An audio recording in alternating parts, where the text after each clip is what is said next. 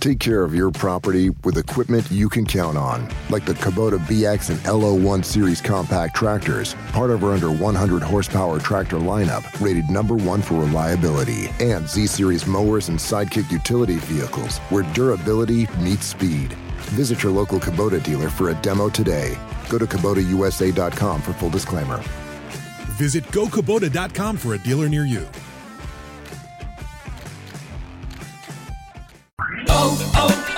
O'Reilly. Stay cool this summer with AC Pro and O'Reilly Auto Parts. Right now, get a $15 O'Reilly Auto Parts gift card after mail-in rebate with the purchase of select AC Pro ready-to-use refrigerant products that include a hose and gauge. Beat the heat before you hit the road with AC Pro at your local O'Reilly Auto Parts store. O'Reilly Auto Parts.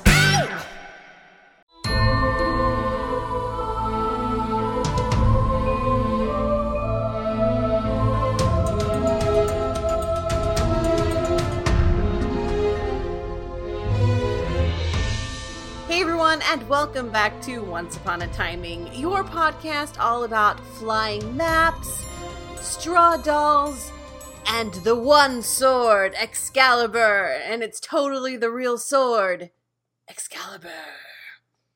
Definitely, and definitely has a thing that does it. Like we talk about it in the 5th season or 6th season. I don't remember. I just remember when he said it. He's like, "It's Excalibur." And I was like, oh, Knights of the Round Table. And I'm like, I don't remember any of this. Oh, charming. Oh, charming. Well, I am Beth Elderkin, and I'm joined as always by the lovely Abby. Abby, how are you doing? I'm doing all right. I feel like my brain is about to melt out of my ears, but I'm doing fine, and I'm ready to talk about this very bizarre episode. Yes, you are back in the land of learning, Storybrooke University. I'm so excited. It's not nearly as exciting as I think Storybrooke University would be. Not a lot of tree magic, and swords and rocks that have a crease in them. But also my little baby dragon is also entering the world of learned, the public school of learned, and I don't understand how it happened, everyone. I don't get it. I don't understand how. Well, Abby, you can return to the days of baby vicariously through my baby. That sounds really weird to say. It's like, oh, I've got a little baby. I mean, babies are cute, but also once they're not babies anymore, I imagine it's kind of a relief. Listen, I've told everyone who will ever listen to people like, oh, don't worry, once you get out of the baby stage, it's so much greater. It's like, I loved baby stage. I love baby stage. They're little potatoes. You hold them, you put them down, you turn around to do something, you turn back around, they're still there. My son has not stayed in a single spot that I've asked him to in the last probably 4 years, so... Well, I mean, mine can roll now, so staying in one place, not exactly possible. Welcome to hell. Oh yeah, it's fun times. Roll away. See you later. Well, we are talking about season 3, episode 2, Lost Girl, because I'm not like those other girls. I'm a lost girl. I'm a lost girl. It's fine. At first, I thought this was about Wendy or like Tinkerbell or something, because I know that both of them come into play this season. But no, the last girl is it's Emma. Emma. Were you surprised at this revelation? I was trying to figure it out when I knew. When I saw the title and I was like, okay, that's weird. And then I was like, which one is it? And I'm like, it can't be Snow. Like the whole time I was trying to figure it out. I'm like, well, it can't be Snow. And then it was realizing what Pan was doing. I was like, oh. And then I was disappointed. I was like, oh. All right. I guess. I didn't like his plan until the very end of the episode when he said why he was doing it. I'm like, he's just like really extra. He doesn't want to just ruin Emma's life. He wants to ruin it like a lot. Like he's got diabolical plans, and his plan is legit horrible. And I kind of wonder whether it actually pays off in the end. Like, or no, let me rephrase that. I don't know why he's doing it. Because he's got to have a personal reason, right? But we all know who he is. So, like, what would his reasoning be for, like, I want to make this child hate his parent? Because he's chaotic evil. Like, it's just, he doesn't care. Like, he's taking children who could find better, like, I mean, he would have taken Emma, but he takes lost boys, obviously.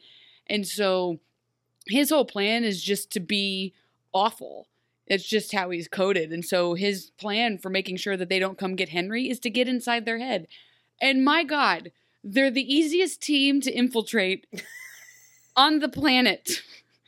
It took, like, it was like, I saw Pan, and suddenly there's chaos. Like, hysterical. They're the worst team ever in this episode. I swear, one of the Lost Boys could have just come to their team and said, I'm part of your team now. He wouldn't have even needed to introduce himself. He could have just started walking beside them. Never would have bothered. They would have just been fine with it. They would have been like, that's cool. And then he would have, like, started making suggestions and they would have followed it. But, like, Charming would have still just been like, whatever Hook just said sounds dumb, so we're not going to do it. I'm a genius who definitely ends this episode being on top and not dying. It's fine. Oh, man. So we've got a lot to break down in this episode, which, it's a mixed one for me. We're going to start with, well, I mean, there's some ups and then there's some downs. And the whole Rumple thing is mostly a down for reasons that shouldn't surprise no one who has listened to me on this podcast literally ever. So we start with Rumple. He is chilling in the woods. He takes the time needed to build a fire with the wood in a perfect spherical stack, and then has a fireball. I'm like, you did all that work. Why the fire? Like, I don't know. I think he just wanted to show off for himself. Well, no one else is around. I mean, let's just say the apple doesn't fall very far from the tree. He's just extra as hell, even if no one's watching.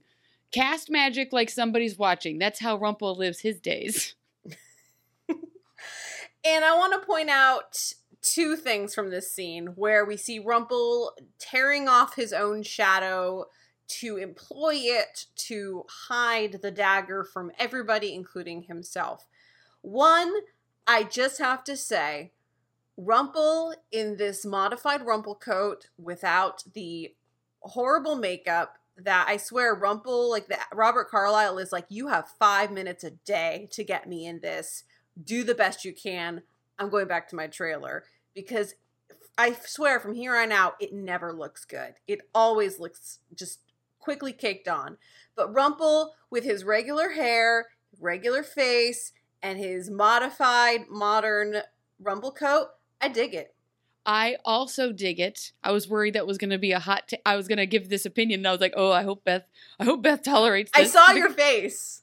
Just like, yeah. I like it. I like it. I think this is very peak Rumple for me. Like this I like because it seems like they're trying to kind of put together Gold and Rumple, but also for the reasons you stated, he was probably just like, if you come near me with any more glitter, I swear to God, like I will hit you with this cane.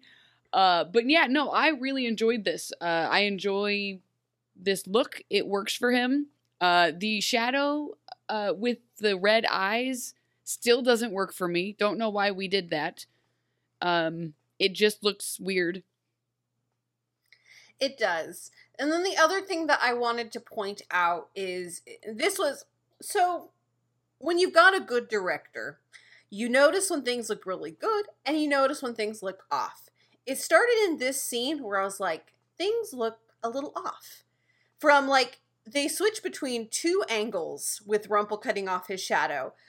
This really awkward one from underneath that's just going straight up his nose.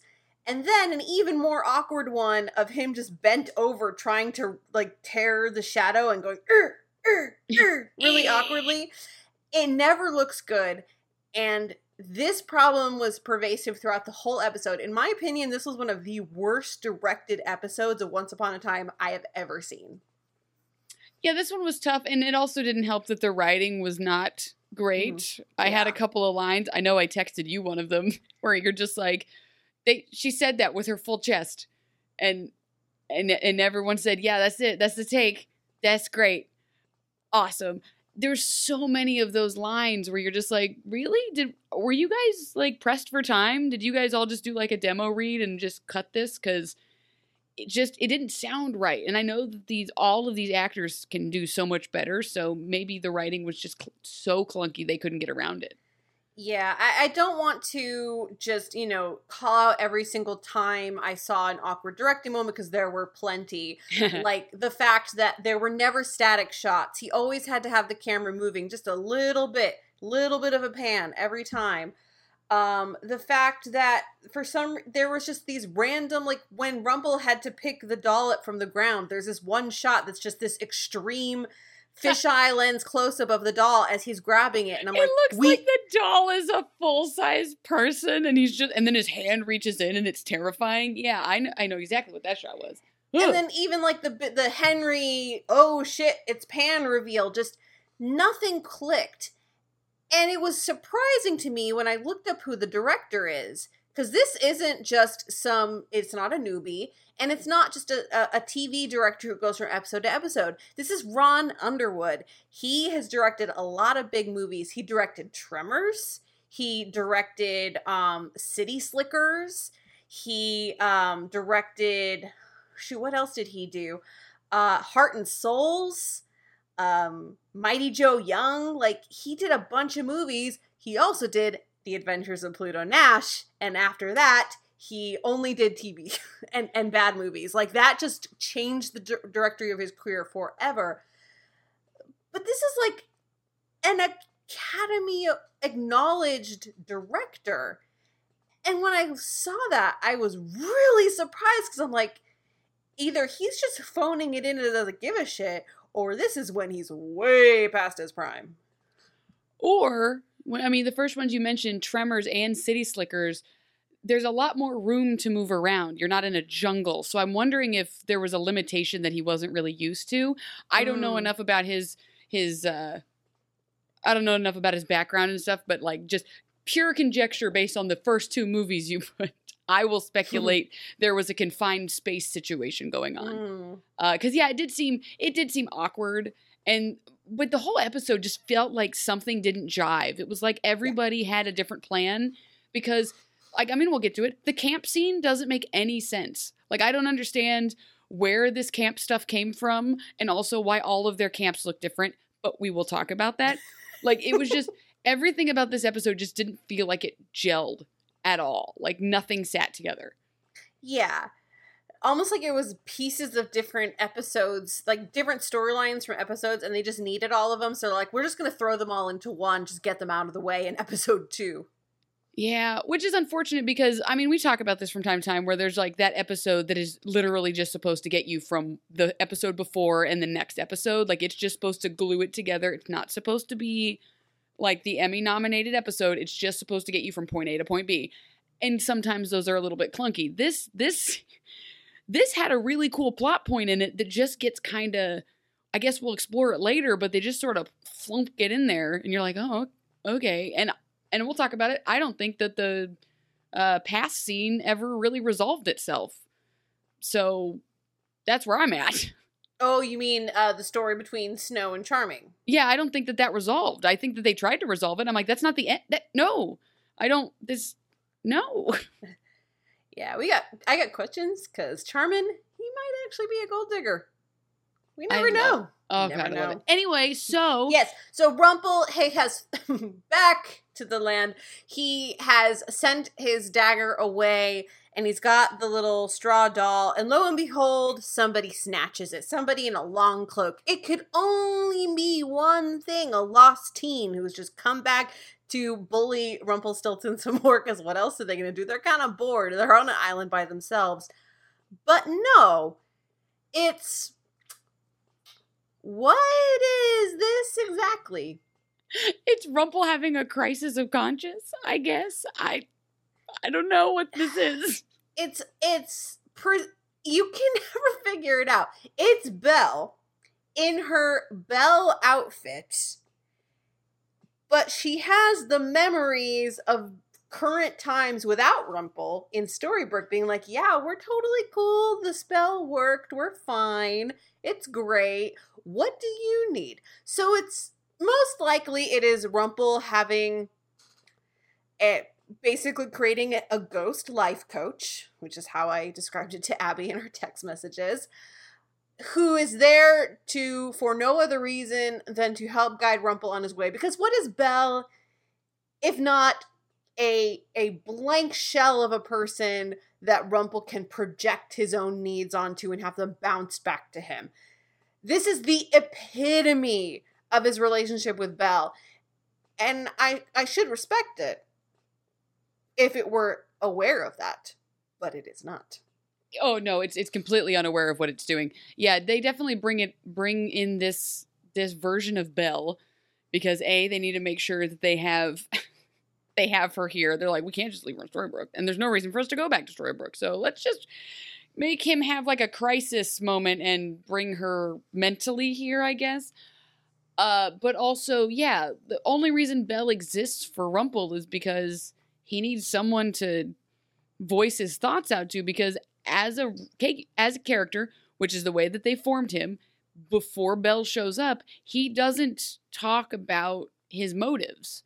Mm-hmm. He doesn't talk about what his plans are. He does to Belle. So when he's alone in the jungle and they have no one around, he's not going to just talk to himself. He's not going to, pray, or he's not going to have a crisis and shout to the skies. So they need to put in some sort of weird, like, Belle scarecrow, and have him just talk at her and explore his crisis, because he's coming to crisis. Like, it's getting very real. We still don't know why. I mean, we know why. Mm-hmm. But as the show, you're just like, oh, this is just Rumple having a freak out because of this weird little straw doll that can't be destroyed or thrown away. It cannot. This thing is following him and hunting him and taunting him, because Belle, through her infinite wisdom of just being a reflection of Rumple, helps him to... and their interactions were just so bad. She's just, like, he's choking her, and she's just fine with it. She's just like, what do you need? What do you mean, what do I need? What do you think I mean? What do you think you need? Like, it's just this really weird back and forth repartee that just represents that bad writing that you were talking about. This episode has mixed writing. Like, it has some good moments, good dialogue moments that I really liked, and some bad ones. I do like the idea that, he's just, like, having a really strong imagination moment about his girlfriend that he's left behind. In a different world, like, she'd just be, like, clad in a bikini, just being like, tell me about your feelings. You're so handsome. I have never loved anybody as much as I loved you. What do you need? Like, just, like, this weird, disgusting version of the person he loves, I guess. But yes, this whole thing, like, that's basically it. I like that he gets bullied by an actual inanimate object. Like, it's a low point for the old Rumpmeister.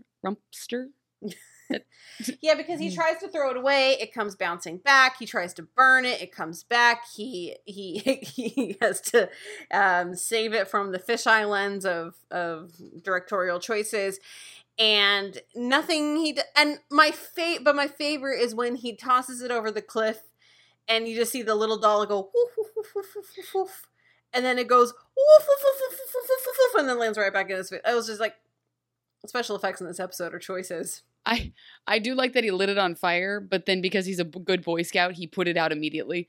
Like, aha, okay, you burned. All right. Leave no trace. Stomp, stomp, stomp. Like, I'll put it out before it's actually burned. Stomp, stomp, stomp. Now, before we go into all the other Neverland adventures, we're going to go into one in our past story, which, Abby, if it has connections to the one we're dealing with right now, I'd like to know what you think they are, because I cannot figure it out for the life of me how these two storylines are thematically linked. As far as I can tell, this is probably just what Snow White is thinking about, Mary Margaret is thinking about, and thinking that it somehow is applicable to Emma's situation. That's the only rational thing I can think of, because it genuinely thinks like the way they cut it, it makes it seem like this is where Mary Margaret's brain is of, I once had to figure out who I really was. Maybe if I hide a sword in a stone, Emma will be able to see the map. I don't know. So, back in the before 4 times, we cut to the beginning episode, the first shot, the Charming running up, open the casket, and he kisses her and she wakes up, and it's a wonderful moment. And then we get a nice little cameo of Sydney's back. Yes, he is. Being run down the dorm, well, I was about to say dormitory, sorry, college brain. No, dormitory. Yeah, halls. What? It doesn't matter. And he's just like, if you drop me, so help me. Like, what are you going to do, man? You're a man in a glass can.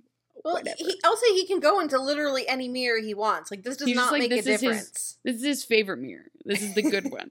I mean, it does have it looks like a mix of Medusa and Branches. Like, it gives him good hair day. It looks nice. Mm-hmm. Speaking of good hair days. Dude, Regina's hair in this episode is, like, the only person that came to work this entire shooting for this episode was the hairdresser. Like, for her and Emma.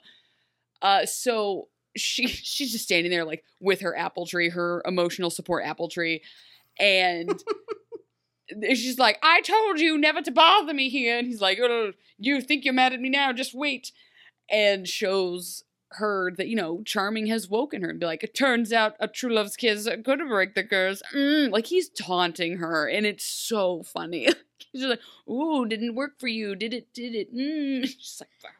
Yeah, this is not the Sydney the lovesick Sydney that we've seen before, but it's also a Sydney I really enjoy. That said, the thing I want to point out that's really funny is we only get a shot of him from far away, because I'm pretty sure, like, he's bald, and I don't know if he's ever was he bald before or no? No, he had a little bit of hair. Yeah, no, but he was bald, and I think maybe he had changed his hair for another role or something, so they, like, kind of moved him, they filmed him from a distance. Well, they also never really showed him close up, so I have a feel, like you said, but I have a feeling it was also because he was probably somewhere else. So it was just get him in front of a green screen, and make him record these lines in a sound booth, and we'll kind of mix it to the best of our abilities.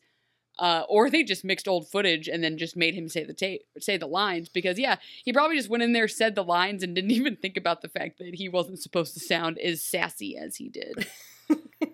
So we then cut to, again, the hairdresser showed up for Regina and Emma alone.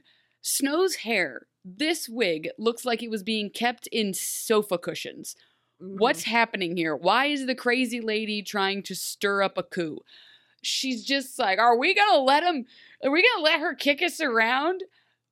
There's not really any noise right away, and then, like, Charming sitting, like, on a barrel. Yeah! And then they all cheer. Yeah! Yeah, 16 people. This was a funny scene because, you know, she's rallying the villagers. We're mad, right? Yeah, we're mad. We're not gonna take it, right? So let's fight her. Ooh, I got a place to be. I'm mad. I am also mad. Let's do something. Yeah, let's have you do something. Sign a petition. We're gonna go to war. Whoa, hey, I got Pilates tomorrow. I paid for all the classes up front, and I don't get refunds. I don't get to no. You don't understand. And so they're like, no, it's just gonna be great. And then, like, Regina shows up, and they all run. Like, it's like, yeah, this is quite the squadron you've been assembling here, Snow. Yes. And then you're fine. You're fine. Go ahead. In addition to the hair team, Regina's costume team also showed up because her outfits. Regina's hair in this scene is my, like, this is probably a very top 10 moment for me. It's the asymmetry, it's the height, the fact that she can pull off this hairdo without looking ridiculous is crazy to me. With a feather collar and what can only be described as Marie Antoinette 18th century giant hoop skirt thing that goes from, you know, left to right, further than her arm length. In fact, I'm pretty sure, Abby, I'm going to show you my little pop-up doll. I think it's actually that outfit. It looks very similar. Yeah. It looks I'm pretty sure it's this outfit. Like, she looked fantastic. The only caveat was her lipstick. They made weird lipstick choices. They were a little too much of a pink orange. Yeah. It didn't go with her face or her coloring, and it did not go with her outfits. So I don't know who chose that or why. Everything else, top notch. They like couldn't find a lipstick. She's like, I've got one in my purse. And they're like, cool. But no, yeah, and plus it just looks even better because she's just standing on a dirt street. Mm-hmm. So it's just like everything around her is just brown and kind of, and then she just shows up looking like she's ready for like the Met Gala. She's like, I heard the theme was being extra as hell and I'm here. She looked great. So she just sits there and just starts taunting Snow. And she's like, I have an idea. Instead of having these people who kind of suck fight me, which they shouldn't, how about you just give up everything in front of everyone and go live on a farm with your boyfriend? That's probably a better plan. And you should definitely do that. The whole time she's like systematically like putting ropes around Charming and then putting a rope in his mouth and then like forcing him down. Like she's just like, nope, you're not allowed to talk because Snow White does not have any confidence unless her Prince Charming is talking. So he has to be over here and tied up. She's just like, oh no, because she threatens to, for every day that she does not concede, she will kill one random villager. And then does threaten to kill some random person behind a barrel. And then Snow Braveheart war cries soared above her head and just goes running. Yeah, for some reason, she only responds with just screams sword chopping, even though she doesn't really show aptitude for the sword. She shows aptitude for the bow and arrow. You think that she would actually go for that first. Like, this whole, I'm coming at you is not a good strategy. When you know exactly what she's going to do, because then she does it. Poof, purple cloud. She moves and she just goes, they're like, oh my gosh, she did. And it's like, no, she's just alive. She's fine. And she goes, well, the next one won't be so lucky. And so we cut to like Snow knowing the reality of the situation. She's not going to kill a random peasant. She's going to come for somebody that she knows. Probably a dwarf. And most of the dwarfs are fine with it. Most of the dwarves are like... Sneezy with an exception, though. Yeah, it's just Sneezy's just like, I'm sorry, what's happening now? They're like, we agreed to lay our life down. Sneezy, when did we do this? Was I sneezing when it happened? And Charming's like, no, you have to have your crown. You have to have your crown. Then suddenly the dwarves are suspicious. Wait a minute. This was my favorite part of the episode. And you're right, it never gets resolved. This is open-ended. Charming's actions fully support the theory that he is a gold digger. I wish that this was the longest plot line available. I wish we had to explore this for seasons at a time. This is my favorite thing ever. Grumpy just staring at him squinty-eyed, just like, I'm on to you. No thanks. Because Snow is just defeated. She's like, no, I don't want it. I don't want people to die. I don't think I want to be queen. Which, you know what? That's an okay feeling to have. Because you know what sucks? That much power if you don't want it. She just wants to, like, I don't know. I think she just wants to be, like, she just wants to sit down. She wants to slow down for a second. She's been on the run her entire life. She finally got her boyfriend back. She died for a while. She's back. She's just tired. She's just tired, man. I get it. Sometimes you're just done. And, as even Rumple points out, Regina's plan is fair. Like, she tells Snow, I tried to kill ya. Didn't work.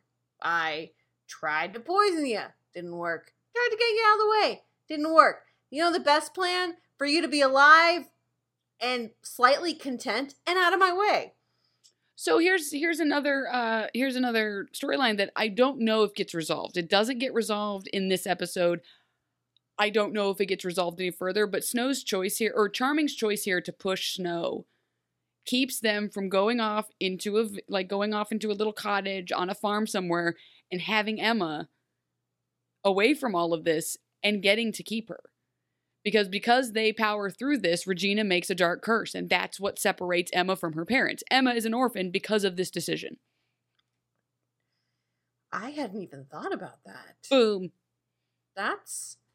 This is what my problem was. This doesn't get resolved, and it annoys the shit out of me because this is the parting of the timelines here.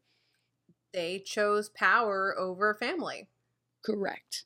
And again, yet another thing that never gets resolved is the fact that whether he's a gold digger or power hungry, and whether or not Snow is as well, who knows? But yeah, he goes to Rumple, and Rumple's just like, I can't give you anything. Like, nothing's gonna make her come out of whatever funk she's in and make her see her true potential. Like, that's not a thing that you can do. She doesn't have the heart of the truest believer. I think Correct. we're seeing a theme here.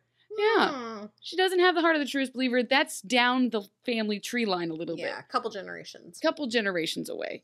So there's like a hard cut. And then you get to Charming, and standing there's like, listen, I went and talked to Rumple. Here's the deal. We have to go. It's a half a day's ride. There's a weapon that will stop Regina, and we have to go. And she's just like, fine, I guess. I'm not even going to ask what the weapon is until we get closer. So they get closer, and then Charming, this annoyed me mostly for different reasons, but he's like tying up his horse very closely to a pine tree. That poor horse's face is just in pine. Just, I just want to eat some grass, man. Why is it scratching me? It's awful. And she's just like, wow, this is like the first time that we've really been alone since the curse. He's like, yep, anyway, it's over there. Charming. Get it together. Dude, Snow maybe wanted to have a maybe 20-minute detour. You know what? And it didn't have to be long. Just, it's just a natural way to lift your spirits. But no, Charming's like, no, it's over here. I guess. I definitely didn't. Just don't look at those footsteps. It's over here. So they go over there, and he's like, it's Excalibur. From the King Arthur and his round table. It's from the Camelot. Only the true queen of this place can pull it. It's amazing. Don't worry about the whole King Arthur thing. And she's just like, oh my God. I'm going to go do it. I'm going to go pull it. And then just like it falls out into her hand, basically. Well, first Charming tries to pull it out, but it's like the most fake, can't get like it when, out. My baby dragon, he has a Mjolnir. He has Thor's hammer. Aww. I love doing that. I love just like he'll throw it and I'll catch it and I'll just like hit the ground. Like, whoa! Like it's my favorite fake thing to do. But again, he is a 5-year-old and it's a fun game. This is the meanest thing I've ever seen. He's like, I can't pull it. I guess I'm not the true ruler of the Enchanted Forest. Maybe you should give it a try. It's really in there. It's like kinda. She pulls it out and the look on her face, like, listen, if I got tricked this way, if someone was like, no one can pull the sword out, and then I pulled the sword out, I also would feel invincible. Like, oh my God, I have been chosen. This is it. This is my religious moment. This is it. I am the one. I am the main character. Finally. So she decides to take on Regina with this random sword that Charming found somewhere. And she does the exact same thing as last time and manages to nick Regina's face, and that's all the proof Snow needs, that this was magic and it worked. I cut her and I drew blood. Magic. It's like, no, blood vessels. So she's just like, finally, I can do this. I have Excalibur.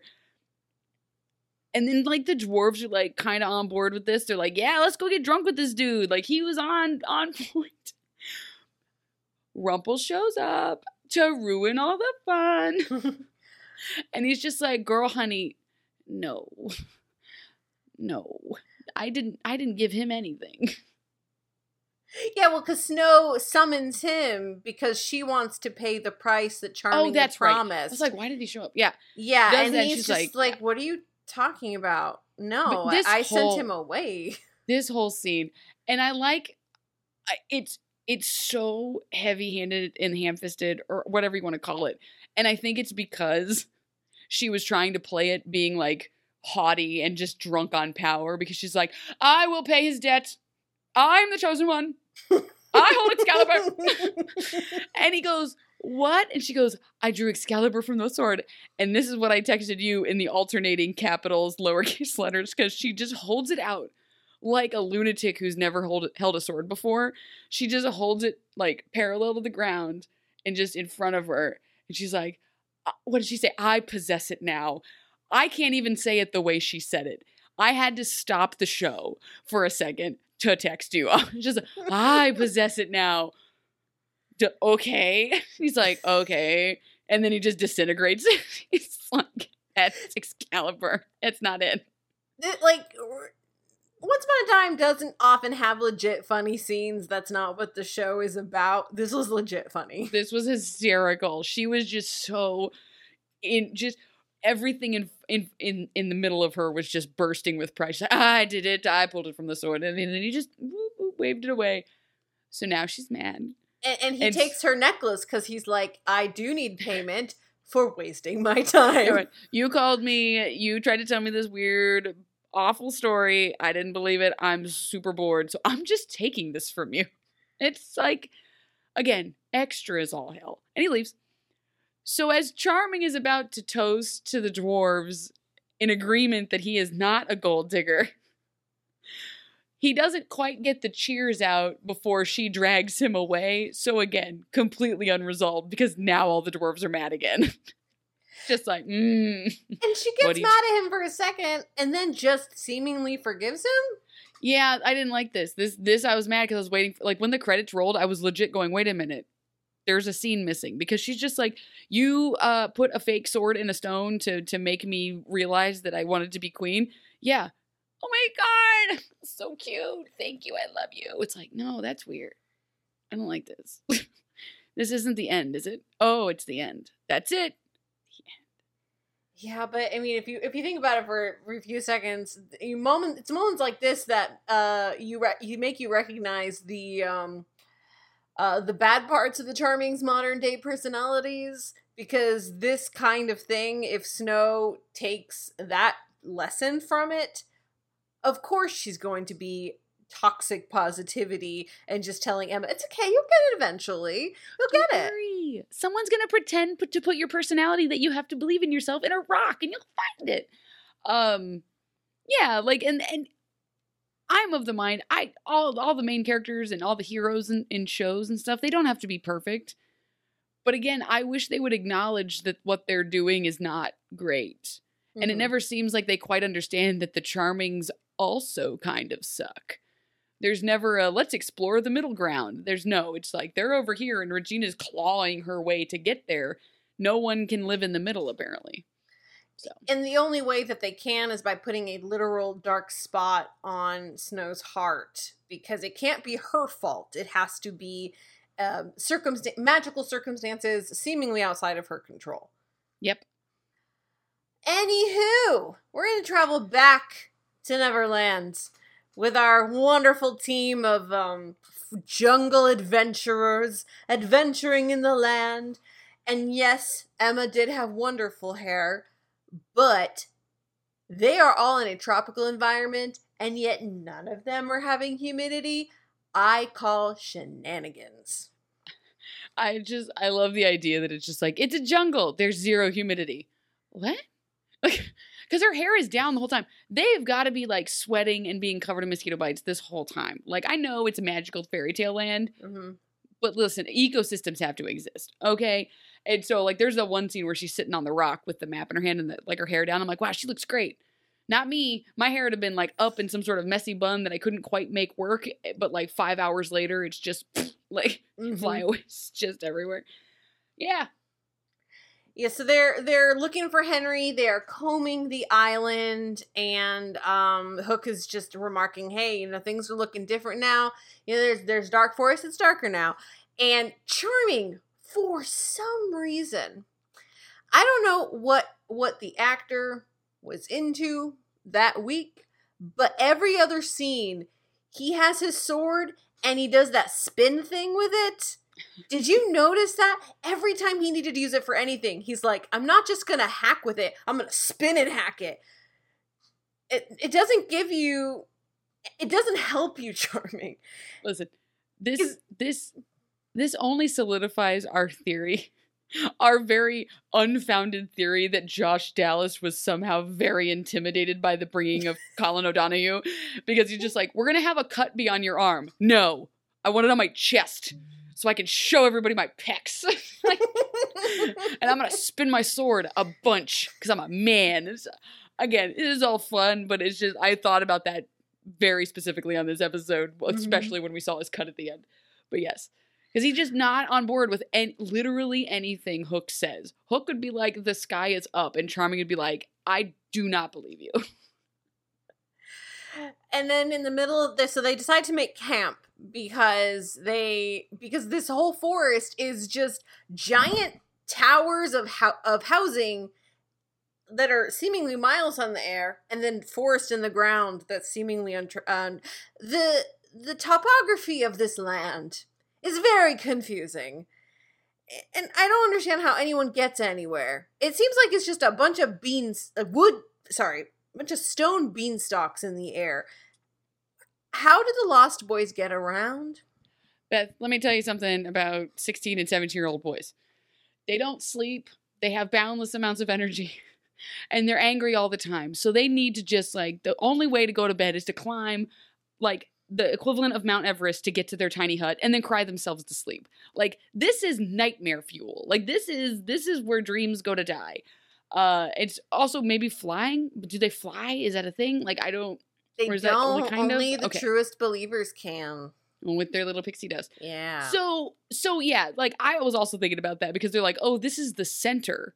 We have to go around the center. And it's like, oh, it's going to take a couple of episodes. But don't worry, we end up in the center very quickly. Oh, it takes no time whatsoever. No time. So they make camp, and Emma wakes up in the middle of the night to hear the sounds of crying sad children. And she goes, hey, Mom, Dad, do you hear the crying sad children? No, they are blissful as can be. They are sleeping like babies. No one can hear the sad children except for someone who used to be a sad child. Only sad children can hear other sad children, which is a commentary I didn't think we needed. Well, yeah, and this is the part where I didn't understand their little camps, because, like, Regina was, like, sleeping under something. The Charmings had, like, this weird tent situation going on. Emma just sleeping in open air. But all of them had this perfect rectangle they were sleeping within, and also sleeping bags and what looked like mattresses, like... Where was this? None of you were carrying packs? What's happening right now? I don't understand. And why did you make the little squares? Are there bears anywhere? Maybe we should have some sort of... You know what? Who knows? Where was Hook sleeping? Did I see Hook sleeping? Is he just, like, hanging upside down in a tree like a bat? He's hanging from his hook. He's hanging just... It's good, good stretch in the back. So she gets up and does what everyone's supposed to do in the middle of the night. Wander off alone into the dark jungle. Yeah, after half-assedly calling for her parents and being like, hey, you awake? Yeah. Bye. Are you awake? No, they're not awake. I can go. And so she goes alone into the woods, and there, lo and behold, comes across Peter Pan. Because that's how every person introduces themselves to a new person. But Pan is, like we said, extra, so we shouldn't be surprised. And... the scene is weird, but also I kind of liked it. I have weird feelings about this scene because normally when Once Upon a Time does these kind of scenes of Emma with the villain and the villain's like, I've got a dastardly plan that you have to do and you have no choice. I hate it and I think it's stupid. But I don't know. Like, there's just something about Pan I'm digging more than I did before. Guys, I get it. This worked for me. This scene did work for me because for whatever reason, like, I believed Emma in this, because usually, you know how it was, like, before, especially, like, season 1, where you're just like, Emma, get there faster, like, believe what's being told to you. But, like, Pan understands why she is not believing, because what she's saying is not about, what she's fighting against is nothing crazy. She's just like, there's no reason I should believe you, because he's just like, listen, here's a piece of paper. It's coming after Henry. You can find him. Like, it's just like the simplest agreement in the entire world. She's like, this is insane. I would be insane to believe you. And he's like, why? It's a great plan. It's an amazing plan. It's the best plan I've ever had. And she's like, no, this is stupid. He's like, anyway, see you later. Like, it made sense why she was brushing against it, or bristling against it. But it also, like, it gave that actor time to flex with Pan a little bit. And again, I'm with you. I liked it. I'm glad he wasn't doing, like, the weird, like, Kubrick stare he was doing last episode. Just, I'm evil. He was just being his evil, tall self. He's, like, the tallest child I've ever seen. And one thing I did like about their interaction was a lot of times when you have the villain coming across the hero like this, they have the line of, I wanted to see what all the fuss was about. And they usually follow it with, I'm disappointed. But no, he was like, I see it. I get it. He's kind of hitting on her a little bit. Yeah, a little bit. But I agree with you. I do like that, where they're just like, I wanted to see, wow, okay, I get it. Ooh, like, it's funny. And a big thread through this whole storyline is, Emma coming to terms with who she really is, because the map will only reveal Henry's location to her if she recognizes and acknowledges who she truly is. And this is kind of prefaced and teased out by Emma and Mary Margaret having conversation where Emma's still calling her Mary, and she's like, you can call me Mom. And she's like, no, I that was only when we were dying. And Mary Margaret is just like, yeah, I get it. It's cool. She does not get it. She is heartbroken. Yes. She is demolished, and I get it. Oh, yeah. Well, I also like that, like, that causes her to almost double down on being toxically positive. Because for the rest of the episode, she is no farther than 4 feet from Emma at any given time, sitting on some sort of stump going, you can do it. You're doing so great. You're doing amazing, sweetie. Oh, it's great. And Emma goes through the motions. She's saying out loud who she is, what's happened to her. And this is kind of the first time that she has verbally acknowledged all the shit that she went through. Mm-hmm. And that, I felt, this was a good scene. I thought this was a really good scene because you could see the strain on Emma's face being like, I was put in a wardrobe and I was sent to another realm to save my family from a curse. I grew up in the foster system. I was alone. Like, she's going through all these things. Did she say that? She did. Did she say the foster part? Yeah. Okay. I feel like I missed the foster part. Oh, I thought maybe she glossed it a little bit. I think she glossed it a little bit. She glossed over it, but I know it was acknowledged in a way. Like, that she grew up alone and then she came back to save them from the curse because she was the savior. I believe she alluded to it. She went into much more detail later on, though. Right. I just think she kind of glossed it, where she was just like, I was put in a wardrobe to come here. I was put in a wardrobe by myself to come here. Like, I think it was like just a little bit lampshaded of just being like, she's deflecting the part where she's alone because everyone's staring at her, because then she also stumbles over why. She's like, and then anyway, I lived in a really rad apartment and I was a bail bonds person. And also, she's the sheriff in a moment that made me laugh, where Regina's like, that was rigged. I love it. She's like, it was a sham. Like, it was just a sham. It's just like, oh, don't be like that, Regina. You're the don't sham like mayor. That. You're not one to talk. Yeah, it's just like, don't start bringing in your cyber ninjas to audit the results. Get out of here. No one wants to hear about it, Regina. Freaking truther. And yeah, she's just like, yeah, and also and then I love that they're fumbling over savior. She's like, the S word. Savior. Because I'm the savior, I guess. And then they say it, and then there's like the I love that the music does the pump fake on this one, where it's like, yeah. Yeah, because this is not what the map is looking for. The map isn't looking for her to say that she's the savior. She's been there, done that. And at this point, Regina is very impatient in this episode. She has no time for no one because I get it. She wants to get to Henry, and she also wants to, I think, make sure she is involved in the process of getting to Henry. Like, I think there are times where she's feeling excluded because she is. And so anytime there's a moment where she can take action, like with the mermaid, or in this case with the map, I think she's jumping in and taking it, not just because she's impulsive, but also because when Henry is rescued, she wants to make sure she can say, I played a part in that. I helped save you because I'm your mother. Yeah. Because there's some competition going on between Regina and Emma. And, eventually that they come to an understanding. Sadly, it wasn't one the shippers wanted, but alas, what are we going to do? And so Regina decides to turn the map into a homing beacon, even though everyone and their Hook-related friends are like, if you don't follow Pan's games, and you use magic in particular, he's not gonna like it, and he might kind of retaliate. Just saying. And Regina's like, here, Emma, lead based on this thing I'm making you do. So let's not also gloss over the fact that Hook was just 100% this whole episode. Mm-hmm, I loved Hook's energy from start to finish because he was immediately aggravated with Charming, but every once in a while he got to say something quippy and just be like, see, we are getting along. And then he said something really saucy to Emma too. Hook is flirting with Emma, and they're doing another callback to the whole movies thing because he's like, oh, there's a story about Peter Pan in your world, and he's an innocent little boy? Oh, well, I must be the debonair, handsome pirate. And she's just like, no, you have a perm and a weird like spindly mustache. It's mentioned in reference to the animated movie. And he's like, oh, so perms are bad now, huh?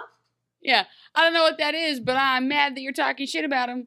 Because then, yeah, he says something else to her with the map. I can't remember if it's before or after the map is revealed, but he does say something like they're really close to each other, and he's just like, I'd love to figure out who you actually are. And she's like, anyway, and he just keeps walking. They're starting to lay the breadcrumbs out for this ship. I think they're trying to set up a love triangle with Hook and Neil. This was peak Twilight, YA, love triangle, Hunger Games times, man. Like, there needs to be two boys. I mean, is it even a story if there's not two boys, Beth? Well, and one of them has to be bad. One of them has to be a bad boy. Well, they decide to follow the flying, floating magic map to Henry's location, and there he is on the top of the hill. It's totally Henry. It's Henry. He's got the scarf and the jacket. Dun, dun, dun. And the drama in this. Was there anyone who looked at this scene and was like, yes, we need this much level of surprise? I love. What I thought of is this 30 Rock joke that I loved was just like, well, Lemon, I knew you'd come here. Oh my God, how did you know it was me?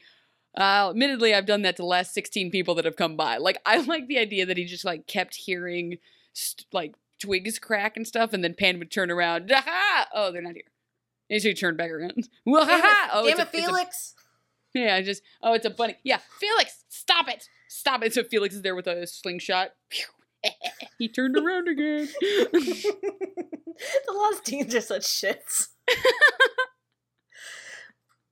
Well, speaking of Lost Teens, Pan is upset that Emma did not play the rules of his game, and Henry is still, of course, nowhere to be found, because this is not where the map was supposed to lead them. He's somewhere else and he's doing his own thing. But meanwhile, we've got a bunch of lost boys who are getting ready to fight, and they have a fight with a bunch of children with swords and arrows.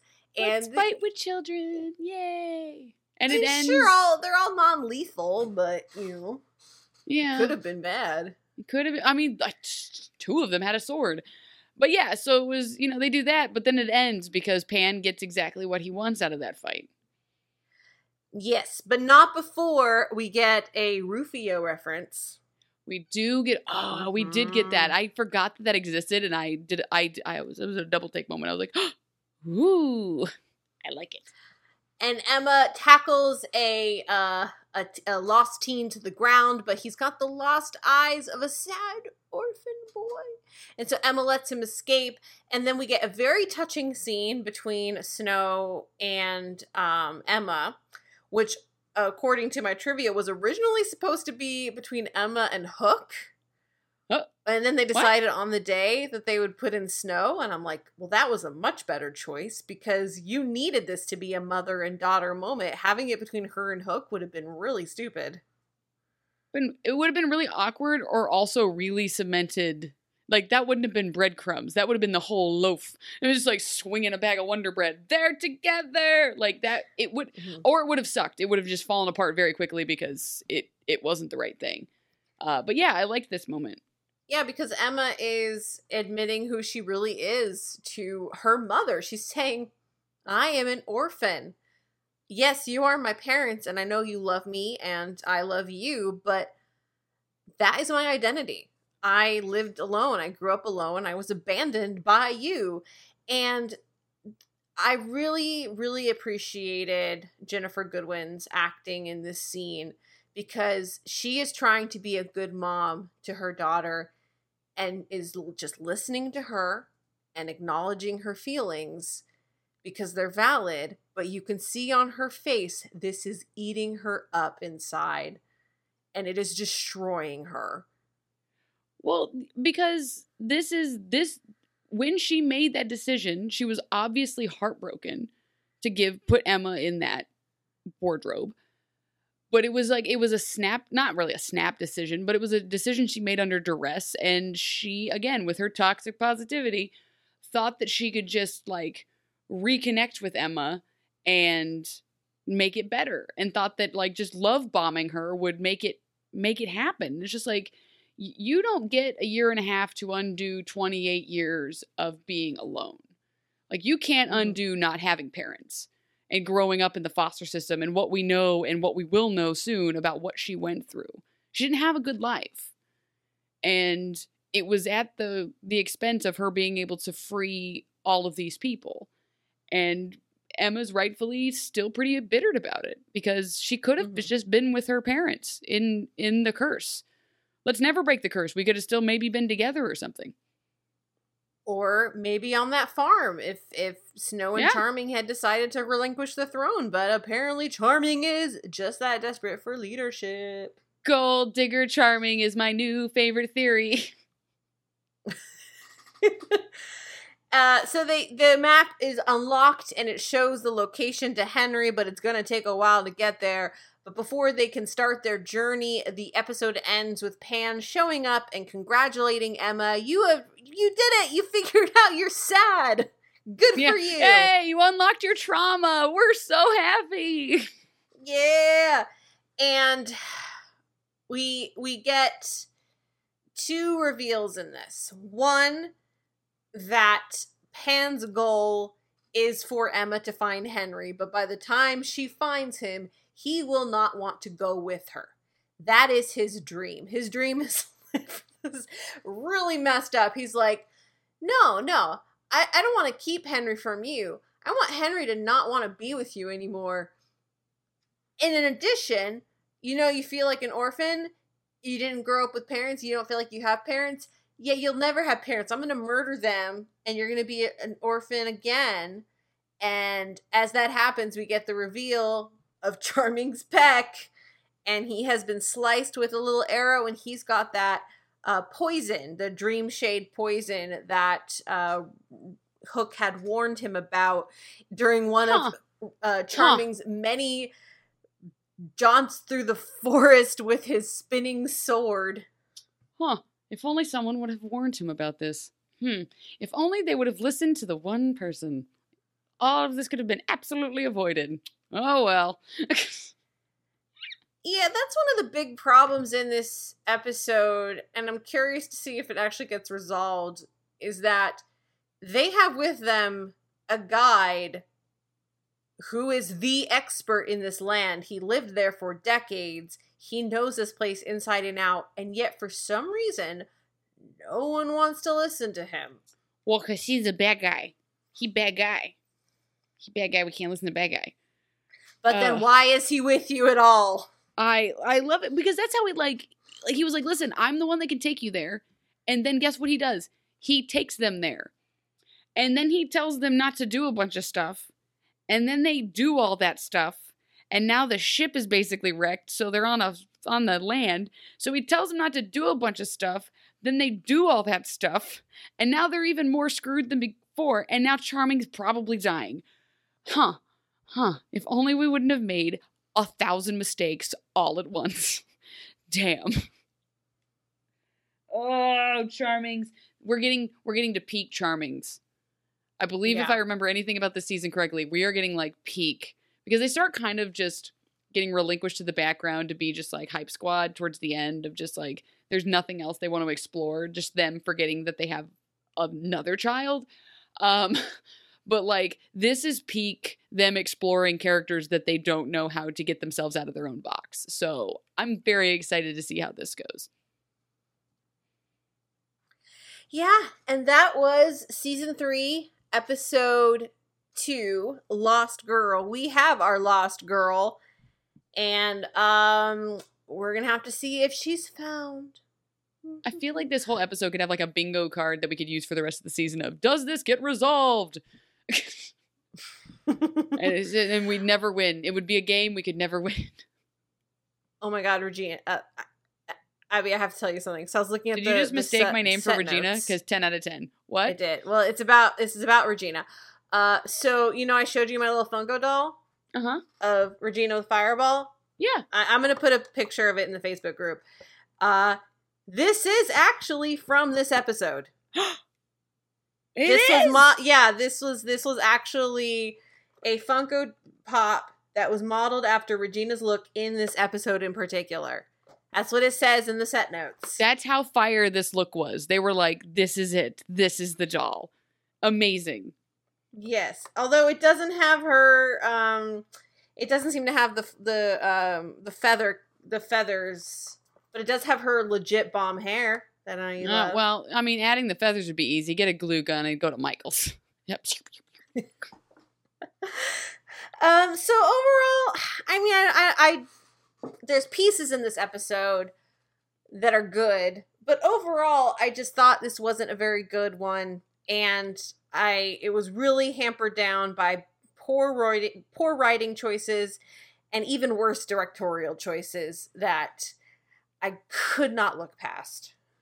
Yeah, it's just overall kind of a blah episode for me. I mean, like you said, there's some bright spots. I like the idea of like Emma exploring the fact that she is an orphan because like for the last 2 seasons we've been powering through Emma is the end all be all of everything. So I like making her confront something that she's actively avoided even before the curse showed up. Like it's something that she prided herself on. She's like, no, I'm so strong because I was so alone. But at no point was she just like, oh, that's right, I'm alone and I'm sad. Oh yeah. So I like that. I like the breadcrumbs of like Emma and Hook. Like I told you, I was on board with Emma and Hook when I first watched it. Like I ate those breadcrumbs up and I'm doing it again. I'm falling right in that trap. I know what's coming. And I just fall into that trap every single time. So yeah, blah episode. Yeah, and I mean, I'm kind of not really looking forward to next week's either because it is quite a common fairy, which is the Tinkerbell thing, and I know it involves Regina, and I'm pretty sure it involves the man with the lion tattoo and that whole thing that was just one of those weird boring filler episodes I don't care about. So, I mean, we're moving into Pan territory. I know we've got some good stuff coming up. I remember some of the more exciting things in the Pan storyline. But for now, it's like they got there and now I feel like they don't know what to do with it. Yeah, this is the scramble part. This is we gotta get everything. We can't do it all at once because I feel like they're so close to doing the other shoe is gonna drop on like 3 different storylines, but they can't. So they've just been like, we'll stretch for time. Stretch it out just a little bit. Vamp. Well, guys, thank you so much for joining us for this latest episode of Once Upon a Timing. You can subscribe to us on Apple Podcasts, Spreaker, or wherever you get your podcasts. We want to thank our wonderful patrons. We're going to be doing a new bonus episode for you guys this week, so be on the lookout for that. Or it might be next week because I do have to go out of town on business. So this week or next week, it'll be one of these 2 weeks. But I do want to also send a special thank you to our Snow Queen patrons. That's Daisha Thompson, Patrick Stevens, Jacob Fulcalt, Philip Korn, Samantha Hussel, Brian Sanina, Lisa Slack, Lindsay Alice Halleck, Paul, and Ryan Gregorikos. Thank you so much for being our wonderful, amazing patrons, and we love you so much. The best. If you are interested in becoming a patron as well, you can go to patreon.com/OUA Timing. You can subscribe and join our wonderful Facebook group at facebook.com/group/OUA Timing. You can follow us on Twitter at OUA Timing. I am personally at Beth Elderkin. I am at @just_Abby. And we will be back next week with quite a common fairy. But not so common at all, is she? I don't know. I don't remember. It's a big energy. Big energy for an episode that you're already disappointed about. I'm just don't. We're gonna trying to hype yourself up for next week. You know, who knows? Maybe this is like the best episode of the season, and I'm just I'm setting myself up for a disappointment that does not exist. I don't remember anything about the Tinkerbell storyline. I just know that I hate the Robin Hood tattoo so much. So much. I just remember this is one of those many opportunities where they had Regina as she's becoming the evil queen, and they're like, you can step away and you can live a normal life. And then she's like, nah, though. And then she doesn't. Yeah. Okay, great. Yeah. Why are we looking into these options that did not matter at all? But then that also happened in this episode with Snow and Charming. But Charming insisted on having money. Damn it, Charming. He's such a gold digger. He got the taste of fame by pretending to be his brother and pretending to be a prince. He's never going to let that go. He's tasted the sweet, sweet nectar. Grumpy knew what he was talking about. Yeah. Charming's got a dark side. I just want Grumpy to like come running in. He's a gold digger! It's the curse! The curse is money! Money's the real curse. Just Grumpy sitting there just drinking a beer, just being like, more money, more problems. Am I right, buddy? All right, thank you everyone for joining us, and Abby, we will see you next week. See you next week, Beth.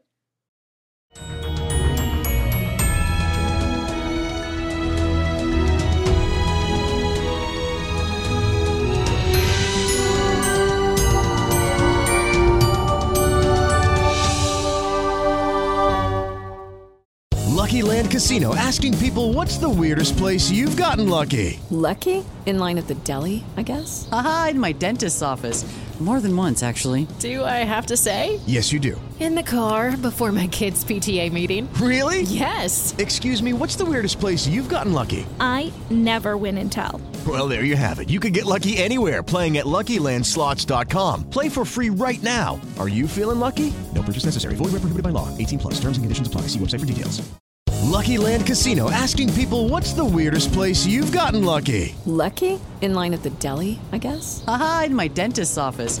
More than once, actually. Do I have to say? Yes, you do. In the car before my kids' PTA meeting. Really? Yes. Excuse me, what's the weirdest place you've gotten lucky? I never win and tell. Well, there you have it. You can get lucky anywhere, playing at LuckyLandSlots.com. Play for free right now. Are you feeling lucky? No purchase necessary. Void where prohibited by law. 18+. Terms and conditions apply. See website for details.